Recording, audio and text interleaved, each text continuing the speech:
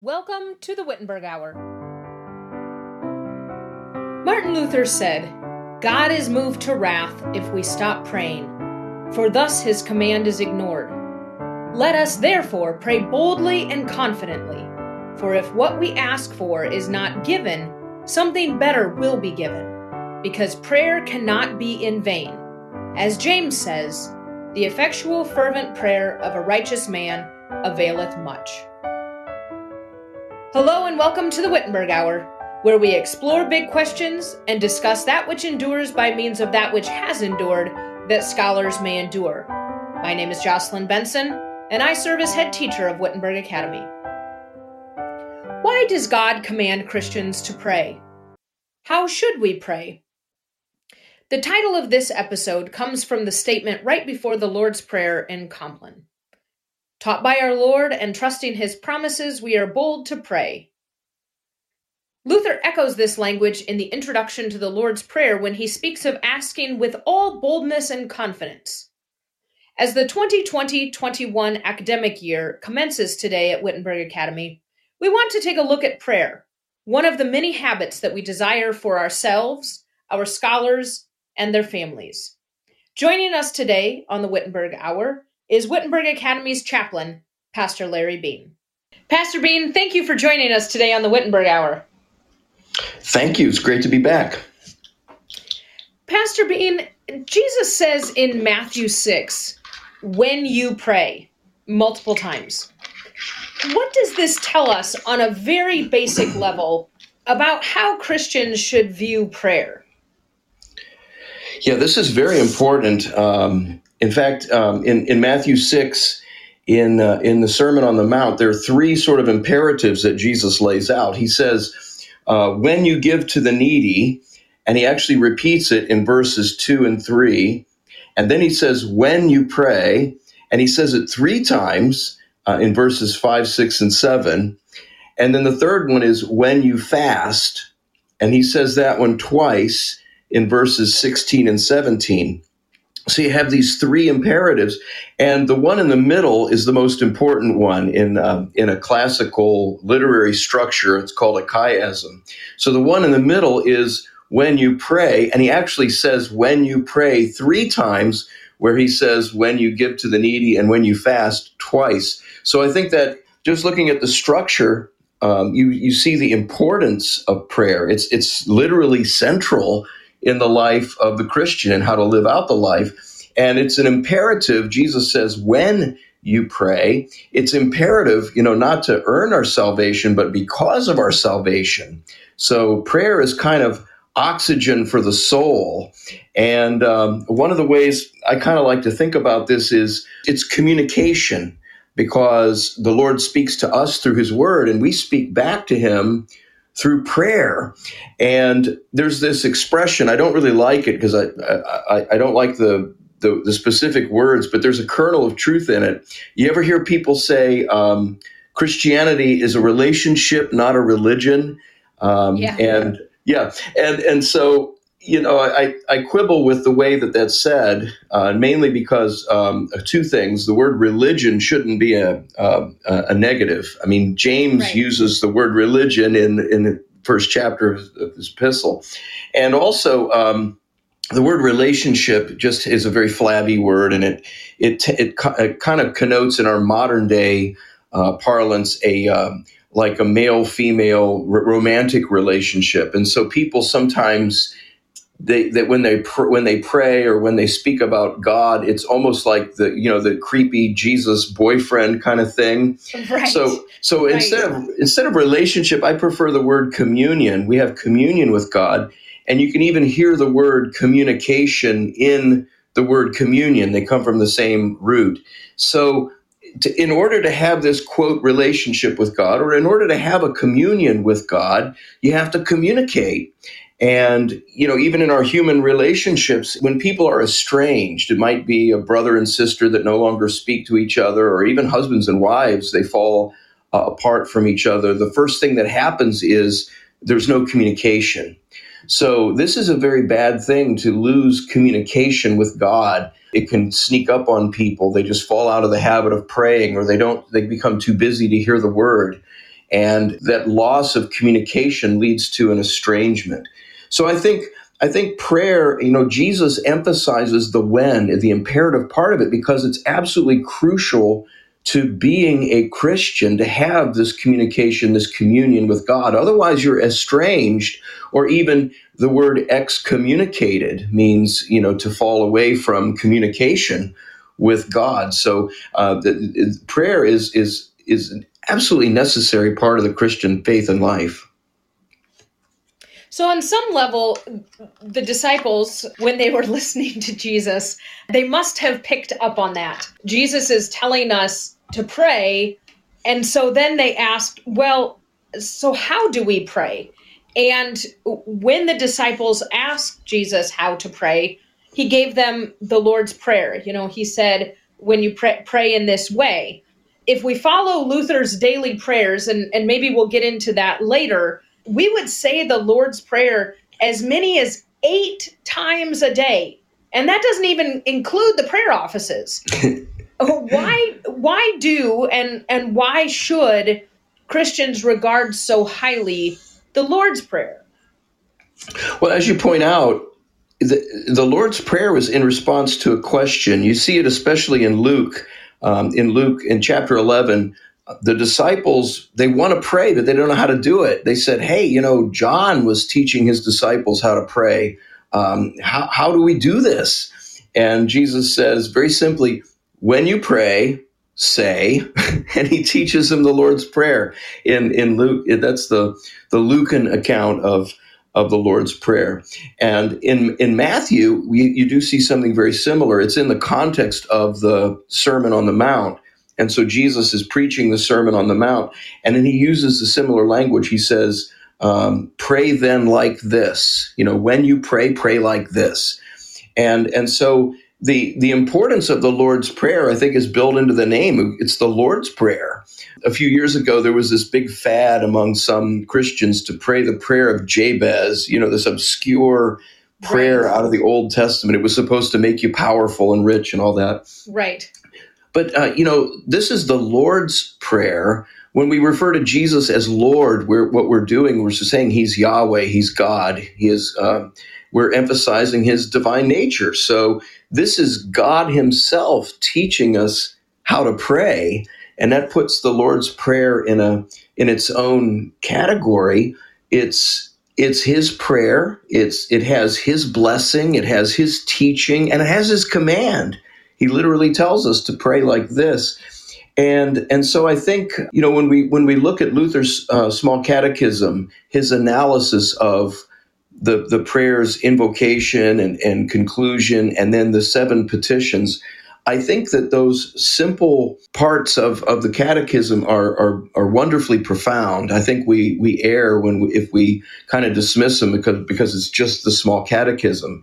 I think Luther distills it down brilliantly in such a way that I think you can never exhaust the treasure of going through the small catechism and Luther's analysis of the Lord's Prayer. It shows us why it really is the perfect prayer. And you can't do any better than praying the Lord's Prayer. And the church has recognized this throughout the ages because of it, as prayer offices developed, as customs developed. This is universal. The Eastern Church, the Western Church, the church all throughout the ages, Christians of every denomination, we see the importance of the Lord's Prayer as a centerpiece of the prayer life of a Christian. Now, you mentioned just now the simplicity and yet the treasure of the catechism. And I've heard before that instead of looking at the catechism as a textbook, which sadly is how we generally regard the catechism, that we should view it as a prayer book. Can you speak to that at all? Yeah, I think that's a good way to put it. Our Lutheran confessions are confessions, so they can be prayed. The word confession, the word confess means to say the same thing. So in our confessions, which the small catechism is part of our confessions, it gives us the opportunity to speak back to God what he has first said to us. And so that speaking back to God is actually prayer. And so when we pray the small catechism, I don't mean read it in a catechetical way. There's nothing wrong with certainly doing that. It is instruction, Right. But it is instruction that we can actually meditate on in a devotional, prayerful way and pray it back to God. Pastor Will Whedon he has a blog that he has run for many years, and I wish I knew the link to it. But he has some great resources for praying the Catechism, and he is an enthusiastic proponent of praying the small catechism in particular and devotionally, and it really becomes a reflection upon God's word, because the catechism is built upon the word of God, and so we incorporate God's word into our prayers, ponder them, meditate them, apply them to ourselves, and then pray them back to the Lord. It is a magnificent way to pray, especially for people who are kind of looking for a way to become more prayerful in their Christian life. Use the catechism in a prayerful way. And I would direct you to Pastor Will Whedon for more advice on how to do that. And I know that Pastor Peter Bender at the Concordia Catechetical Academy, he also speaks similarly in terms of the catechism being a prayer book.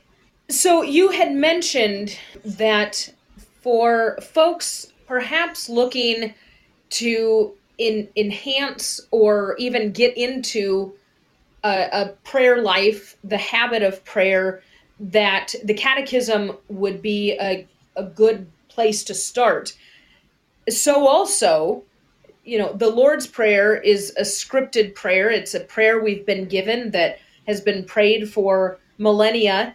The collects of the week, for example, in the divine service also represent historic prayers that have been prayed for generations. Why do we have scripted prayers? Thinking of the collects of the week, for example, why don't pastors just make up whatever they want each week? Yeah, that's a great question. They're called collects because they collect the prayers of the faithful.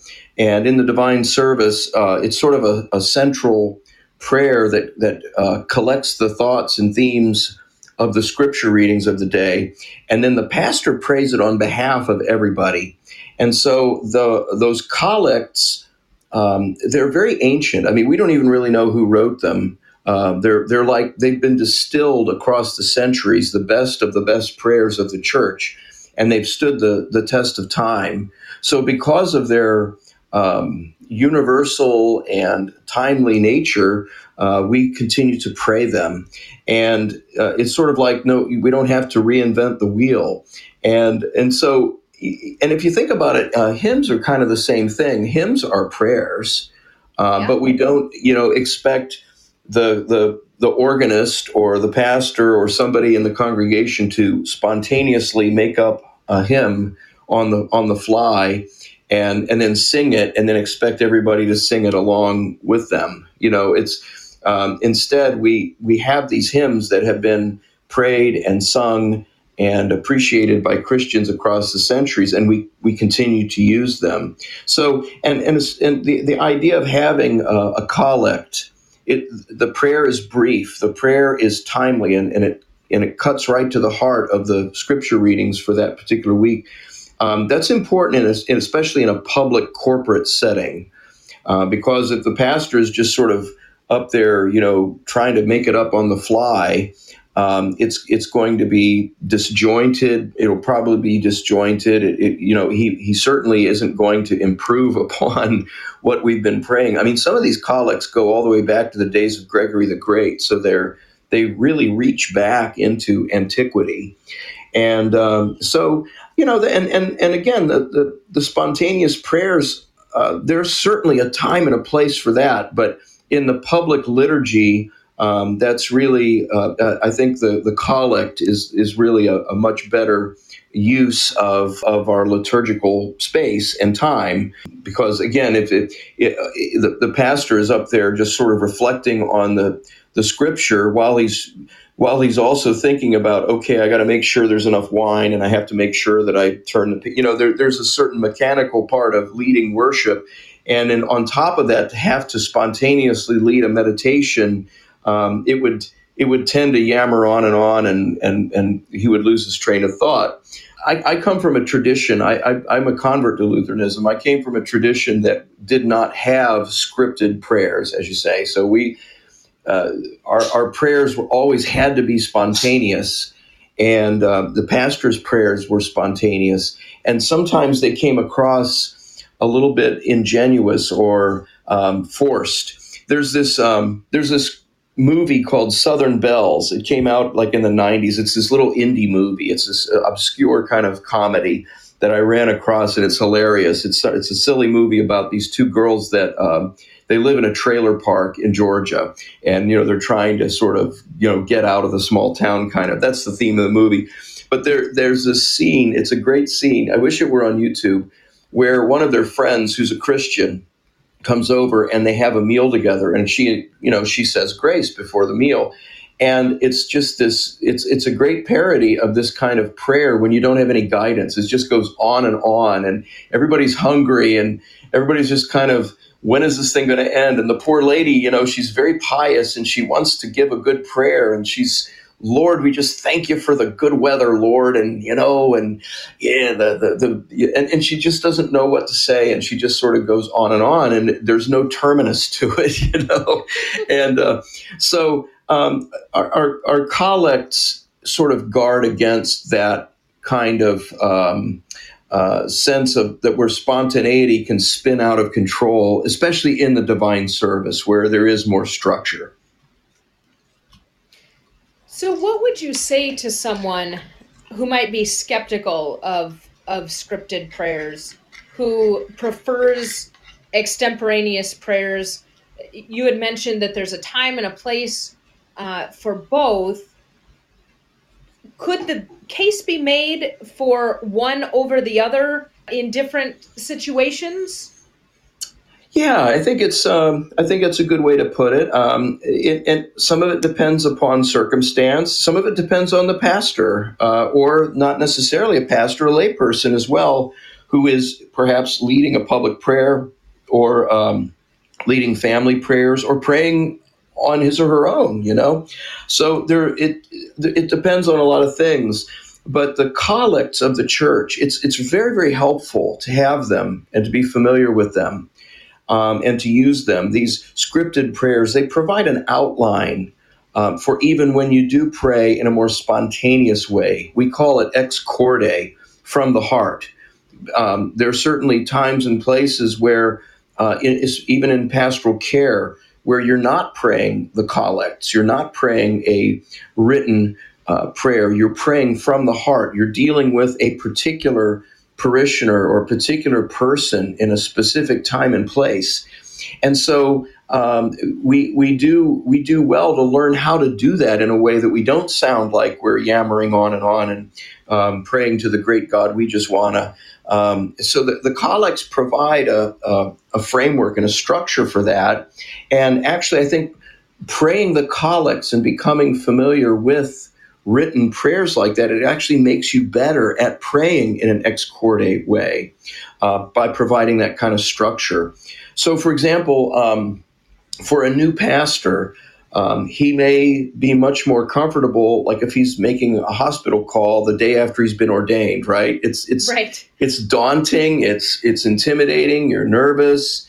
So, okay, bring your pastoral care companion and pray the collects right out of it. You're not going to do better than because there are collects for when people are sick, or when someone is depressed, or when a person has lost a loved one. You can go to that section of the book and you can pray those collects. And I think it's good for especially a younger pastor to rely and lean on those collects until he becomes internalizes them and internalizes the structure of the prayer. Another way that can be helpful, especially if you're not used to praying ex corde, if you're still kind of learning the ropes and getting used to it, maybe pray a collect right out of the book, and then add an ex corde prayer on top of that, keeping in mind the theme that's been laid out in the collect. Certainly they can go hand in hand. I do that. I've been in the ministry now 16 years, and when I'm visiting parishioners, I do that quite often. I will, pray a collect, and I will also pray an ex corde prayer. Or, when I pray an ex corde prayer, it's informed by the collects. It has that structure to it. So it never just becomes this yammering on to where, someone is saying, my gosh, will the pastor ever, get to the point? Or, I want to take communion and I'm hurting here. I don't need to have the pastor droning on for 10 minutes about the weather. So I think that the collects they go hand in hand. It's not an either or, it's a both and it's even more than a both and. I think it's more of a synergism between the two. If you pray the collects and the historic prayers of the church, you will be better at praying ex corde spontaneous prayers. They feed off of each other. So, in time, if you've prayed the collects enough, ex corde prayer becomes really kind of natural. One of the biggest fears that people have, or the things that make them most uncomfortable, is public speaking. So I remember when I was a little kid, we would go to grandma's on Thanksgiving. And of course, none of the grown-ups wanted to pray. So they make the kid do it, make one of the kids do it. And so the kids are all looking at their shoes, hoping that they don't get called on, because it's hard if you don't know how to do it, and it's intimidating, and all the grown-ups are there. And it can be the same for lay people and pastors even. All of a sudden, someone says, "Hey, pastor, would you lead us in prayer?" And if you're not used to that, it can be kind of intimidating. But the collects of the church train you; they train your mind and spirit for giving a truly appropriate and heartfelt prayer that is spontaneous, but it's informed by the structure of traditional prayer and by the scripture. Because a lot of our prayers really do lift lines from the Bible. And you can't do better than the Word of God when it comes to prayer. So you're suggesting perhaps that when we hear these collects on Sunday, or whenever we participate in the divine service, that we make those part of our daily prayer life. We don't just leave those at church and say, well, only, those are the prayers that the pastor speaks. Those aren't for me. You're suggesting perhaps that we make those part of the prayer life that we participate in every day. Yeah, I think it's a great idea because, again, it's a collect. It's collecting everybody's prayer. It isn't the pastor's prayer. The pastor is simply leading it on behalf of everybody. So, one thing that we could do, especially with children, to help reinforce the prayer when you hear it, so it doesn't just fall on deaf ears. Like, it's easy to think about something else, like you're attending the liturgy and you've done the confession and absolution, and you've done the Kyrie and the Gloria, and now there's the pastor is going to pray the collect. It's easy to tune out and think of something else, but we want to resist that. We want to pray the words that the pastor is leading us.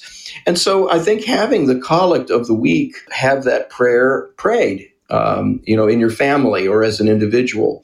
And then I think it will, when you gather together as a community, as a parish, as a congregation, and you pray it together, it's something you've already kind of meditated upon and thought about. I think that's a great suggestion. These prayers that have been handed down generation upon generation, when we pray those, one of the things that we have to keep in mind is that we are praying the same prayers that saints before us have prayed year upon year. And it's kind of a neat thing to think about in terms of the church militant and knowing especially that the saints who have prayed these, generations back are now in the church triumphant, and we're part of that. I perhaps I'm not expressing that very well, but there's something comforting and encouraging about the repetition and standardized nature of these collects that we get to pray. No, I think you're absolutely right. It's again, if you think about, there's certain times of year where we sing certain hymns, right? You have of course, the great Christmas hymnody, Advent hymnody, Easter hymnody. Even like on Transfiguration, there's certain hymns that we are used to singing at that time, and hymns really are prayers. Right. And so the collect is, obviously a shorter prayer that collects and gathers the themes of the readings for that particular divine service. And yes, there's a pattern to them, and there is comfort in having that sameness. If every week were different all the time, and every liturgy was different all the time, and the words are changing all the time, it's disorienting. So number one, the structure of the collect, we always pray in the collect, we invoke one of the persons of the Trinity, usually the Father, but not always the Father. And then there's, some sort of an acknowledgement of what God has given us. And then there's a request. I mean, typically this is the structure. There's a request for something. And it's usually related to the readings. It's related to the church year. If it's Lent, it's going to sound very different than if it's Easter. But it reflects the tone and the themes of how God's word is working upon us in a given time of the church year. And then the conclusion, again, is Trinitarian. And so these collects really are treasures to us, just like our hymns are. And you're right, you will hear them if maybe not if you become a Lutheran, maybe you've gone through them one year, and then your second year they're not going to sound familiar, but by the 5th or 10th year you're going to say, yeah, I've heard that before. And again, it's not just that you have heard it before, it's been prayed before for centuries. Dr. Luther and his congregation probably prayed these exact same prayers. Going all the way back, maybe even St. Augustine prayed these very same prayers. And the people in the congregation whose lives have been who've suffered, who have endured wars and hardship and plagues, and people who have suffered, who have experienced the joys of becoming parents and grandparents, and all of those things that unite us in human life and in our Christian lives. Those same prayers have been prayed by those who've come before us. And there is something greatly comforting about that, especially when we live in a day and age where everything is changing, and children, they can't even rely on their parents to stay married. Their parents get divorced and remarried, and then they get step siblings, and then some kids don't get to even have the same house. They're going from one house to the next because their parents share custody and all of that. And then you have, guess what? The history books are changing. This person that was good in 2019 is now evil in 2020. And especially young people are subjected to this sort of radical change all the time, and it's very disorienting. And I think that seeing the church as a rock that stands firm, that Christ never changes. He's the same yesterday, today, and forever. And the church makes that same confession, and there's something reliable and firm that we can grasp hold of. And the collects are part of that venerable tradition that doesn't change, that is something that we hold on to. There are a lot of resources out there for families looking to establish a robust prayer life in their homes. To what resources would you point them, and why? Boy, we really have a lot. We really do. Our tradition is so rich, and our modern life as LCMS Lutherans, we have so many so many resources at hand that we can turn to. But first, before I even mention any of those, I want to say that the most important thing, like for an individual or for a family, the most important thing is commitment. So resolve to pray and make it a routine and stick to it. So having said that, don't overdo it. Like, especially if you have children in the house. So in other words, don't go from not praying at all to saying, okay, guys, starting tomorrow, we are going to be a Benedictine community and we're going to say 7 hours of prayer. We're going to say the 7 prayer offices, you know what I mean? Right. Take it easy. But the important part is to do it. I mean, it would be better to just pray.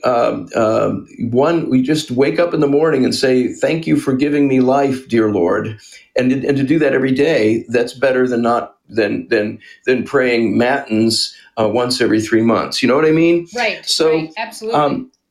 So make it doable. I would, as a nuts and bolts practice for a family that maybe doesn't have a prayer life, and you want to, and maybe you have children and you want to establish a routine of prayer, a habitus, as you say. It's an important word, a habitus. Just start with a table prayer. Just commit to say, okay, before we eat, we are going to say the table prayer, even if we have to read it at first. Within a week or two, you won't have to read it. It'll be memorized. Everyone will just know it. You don't have to okay, kids, memorize this. You won't have to do that. You just pray it at the table, and everybody will know it. And so I would just start there. Just pray the table prayer before you eat, and then maybe after a while, then add Luther's morning and evening prayer, like at bedtime and when everybody wakes up. Just add that. I read somewhere that for something to become a habit, it takes like 21 repetitions of something. So after 21 times where you've prayed the table prayer before your meal, it will become the routine. That's just what we do. And if you forget, then you forget. Then you pray for forgiveness and you move on. But the important part is to have a commitment, and it has to be doable. So having said that, I think one of the greatest resources we have is our hymnal. If you look at page 294 in LSB, there's this little section of daily prayer orders. They're brief orders of prayer, kind of intended for families or individuals. These are much simpler than like Matins and Vespers and Compline. These are just like one-page little prayer offices. And again, it's the point. The important thing is a commitment. So if your family, if it's more convenient to pray in the morning for your family, then use the morning one and do it once a day. And it doesn't take very long at all. But the important thing is to do it. CPH even has laminated cards for these orders of daily prayer. So those are great resources to have too. But just get to the point where you can do that once a day and do it every day to where it becomes a habitus. In the hymnal also, there's another great resource, page 305 and following. There is a section called Prayers, Intercessions, and Thanksgivings. And again, these are prayers regarding various events in life or various circumstances. You just found out that someone in the family has died, and so, or we've gone through a bad weather event, but nothing bad happened to us, and we want to give thanks to God, or something like that. You can turn to those pages and you can actually read those prayers, so that you don't have to do a spontaneous prayer. But that's another great resource. Oh, and while I'm talking about the hymnal, I gotta put a plug in for the pocket hymnal. I don't know if you have one of these, Jocelyn. I don't. Do you have I don't. Oh, you must get it. It's the LSB. It's an abbreviated LSB, but it's so tiny it'll fit in your pocket or in a purse. It's a little itty bitty hymnal, and what it is, it's all the hymns. It's all the psalms. Even our hymnal doesn't have all the psalms, but this has all 150 psalms pointed if you want to chant them with the Gloria at the end. It's got, it doesn't have the divine services in it, but it's got the small catechism. It's got those daily orders of prayer. and it has all of the hymns and without the musical notation. So that's how it can be so small. But I mean, you can carry this around in your pocket.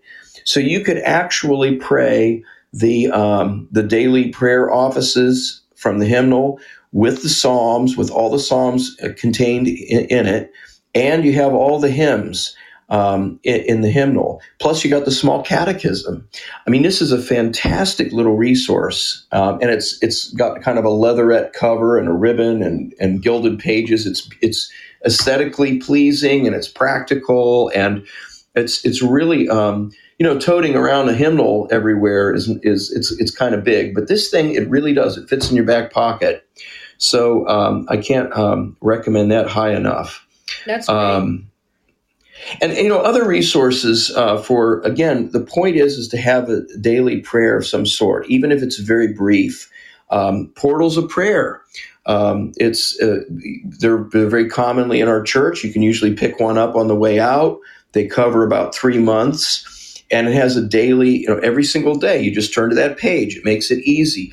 In the front of the Portals of Prayer, there's this little, very simple liturgical service that a family of parents can lead it, or you can pray it on your own. It includes the invocation and the sign of the cross and a psalm and a Bible reading, and there's a little meditation for each day, and then a sort of a benediction at the end. It's a very simplified traditional prayer office, and it includes a meditation on one of the scripture readings. Those are, again, it's not a sophisticated, complicated thing, but the point is that you can do it every day.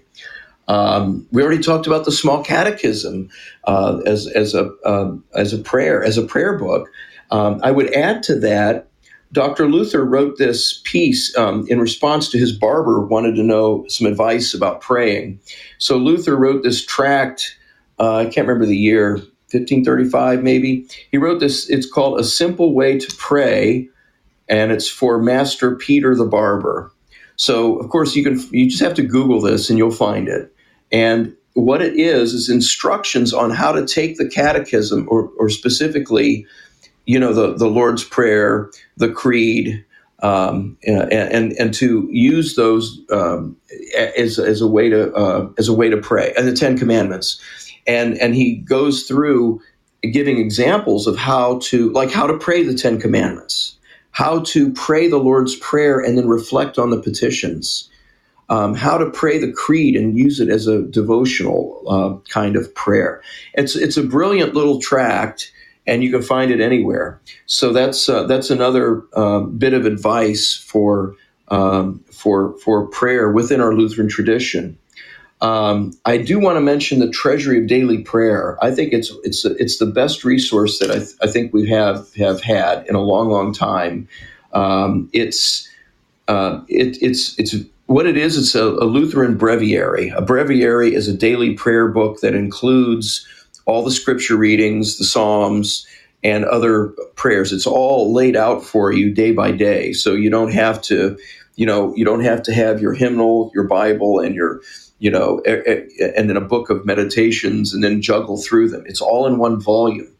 And this is, and the Treasury of Daily Prayer is wonderful. I highly recommend it. There's the big standard one. It's very large, a little unwieldy. But if you have a place where you normally pray, if you have a prie-dieu or a table that you sit at, you can leave it there. But what I use is actually the smaller version. It's got like a leatherette cover, and I have my ribbons in there, and it includes all of the various prayer offices from the hymnal.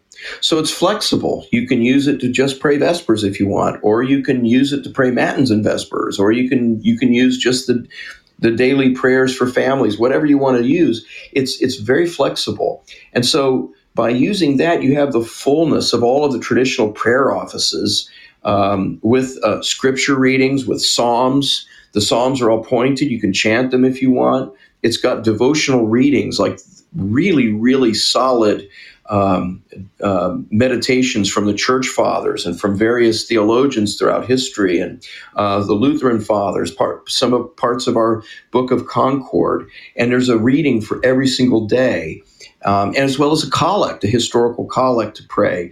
And you have all the structure, and you have all of the filling that hangs on the structure in one place. And the treasury of daily prayer can become sort of a companion for you as you go through your Christian life. It's a wonderful resource. There's one more that I want to mention. The Brotherhood Prayer Book actually was put together by a couple of seminary classmates of mine who ran across a German Lutheran breviary. This was years and years before the Treasury came out, the Treasury of Daily Prayer. So these classmates of mine, great, brilliant guys and faithful pastors, they said, let's like translate this German one into English and adopt it for use for English speaking people. And that's what they did. And one of the beautiful things about the Brotherhood Prayer Book is it makes use of Gregorian chant. So occasionally, I know they have retreats, they have in the past, where they get a group of people together and you get the Treasury of Daily Prayer, and they teach you how to read Gregorian chant notation and how to chant the hymns, the prayers, the psalms in Gregorian chant. And it's really not as difficult as it looks, and it's really quite beautiful. And that, talk about having a connection to our ancestors. So that's just another resource. And some people prefer the Brotherhood Prayer Book to the Treasury Daily Prayer, and vice versa. So there's no one right answer to, okay, how should I have a good, robust prayer life? There are many answers to that question, and depending upon, how much time you have, depending upon the ages of your children, if you have children, depending upon, various other factors, which resource you want to use. But there are many, many out there. And I would encourage people to experiment and see what works best in their life, their lifestyle, and all of that. All in all, given all of the resources that we have available to us, I hear you saying that the number one thing, regardless of which of the wonderful resources you utilize, is begin. Yeah, that's a good way to put it. I think I'm reminded of Dr. Esselin had an article where he keeps just saying that, begin. If you want to have any kind of reform in your life, if you want to commit to any sort of Christian discipline, just begin. Let's steal Nike's tagline, right? Let's just do it. Yeah, right. And like I said, I think it's very, very important to start slow and start small, because one of the biggest problems I think people have, they're very ambitious. They get especially I think of the parable of the sower. The seed that's not embedded deep, and it grows quickly, but then when the sun comes out, it burns the plant up because there's not enough root. I think it's important to establish a habitus, and so don't bite off more than you can chew. Don't make your prayer life onerous to where it's something you don't look forward to. Like, oh my gosh, I've planned out this hour-long prayer service and now I got to do it and I'm tired. Don't do that. It should be a joy. So begin small. Like I said, even just beginning with a commitment to pray the table prayer. Remember, it's like some 21 repetitions of something, and it becomes a habit, and it becomes a habitus, a way of life. And that's really what prayer is. It's not something that you have to force yourself to do. It is something in the Christian life. It's something that we do as Christians. But in anything in this life, especially in the fallen world, you do have to commit. You do have to force yourself to do it. It's like going to the gym or whatever. And what happens is, even if you're maybe not looking forward to something, the fact that you do it and then afterwards you feel very good about doing it. Prayer is, again, this is how we communicate with God. And if you're incorporating the Word of God in your prayer life, then He is speaking back to you, and there's nothing more wonderful than that. So again, do the table prayer, add the morning and evening prayer, add the Lord's Prayer, and if you have a family, consider the ages of everybody, the children, and start off small, but be committed about it, make it part of your life, and in time, even very, very young children can work up to praying the matins and vespers, and the fullness of the church's life of prayer. You can't do it all at once, but they really can do it, and especially the children's natural ability to memorize. They love it. And then don't neglect the hymns. The Treasury of Daily Prayer includes a hymn verse for each day. And if you have your pocket hymnal, or if you have your hymnal, you can actually sing the hymn. You can sing it by yourself. You can sing it as a family. If you're singing voice, if you're tone deaf, you know what? Speak it. It's poetry. It's beautiful language. It's prayerful language. It's scriptural language. So don't neglect our hymns. They truly are a treasure of prayer for us. And remember, prayer is communication. So it's a two-way street. We pray to God, but we pray what He first gives us in Scripture. So if you want to have a good prayer life, it really has to be driven by the Scriptures. So this is probably the topic for another day, but you really want to have a daily contact with the Word of God. So I'm a big advocate of the 1-year Bible. The 1-year Bible is a way that you can read the Scriptures in a year, the whole Bible in 1 year, following a plan that provides an Old Testament, a New Testament, a Psalm, and a proverb for the day. And that's one really great way to get the sweep of the Scriptures and allow God to speak to you so that you can speak back to Him and respond in prayer. You can, even the portals of prayer, if you're doing portals of prayer, there's a daily reading in there. If you're doing the Treasury of Daily Prayer, it incorporates the lectionary, the daily lectionary right out of the hymnal.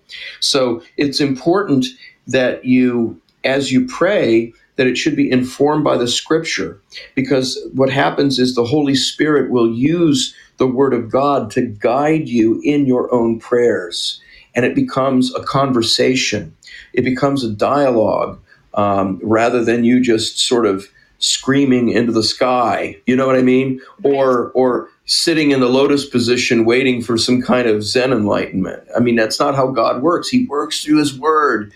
So we can actually pray the Scriptures, and we can hear God speak to us in Scripture, and then we can respond by our own ex corde prayers, by collects, by the traditional offices of the church. But again, the whole thing is about communion. It is about communication with the Lord, and by doing that, you enrich your Christian life. And then when you go to the weekly divine service, it's the pinnacle of your prayer life. It's not just the only exposure you have to prayer and the Word of God, but rather it's part and parcel of a whole weekly cycle of prayer. And it is such a blessing. It's intangible to kind of explain what these blessings and benefits are, but I would encourage families just to do it, and you will see the blessings in your own family life and in your own spiritual life by doing so. Pastor Bean serves as chaplain at Wittenberg Academy. Pastor Bean, thank you for joining us today on the Wittenberg Hour. Well, thank you, Jocelyn. As always, it's a great pleasure. Please keep up the great work. Thanks so much. Thank you for joining us today for the Wittenberg Hour.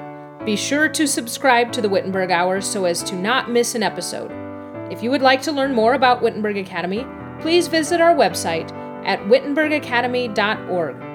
You can like and follow Wittenberg Academy on Facebook, Twitter, and Instagram. Join us again next time on the Wittenberg Hour.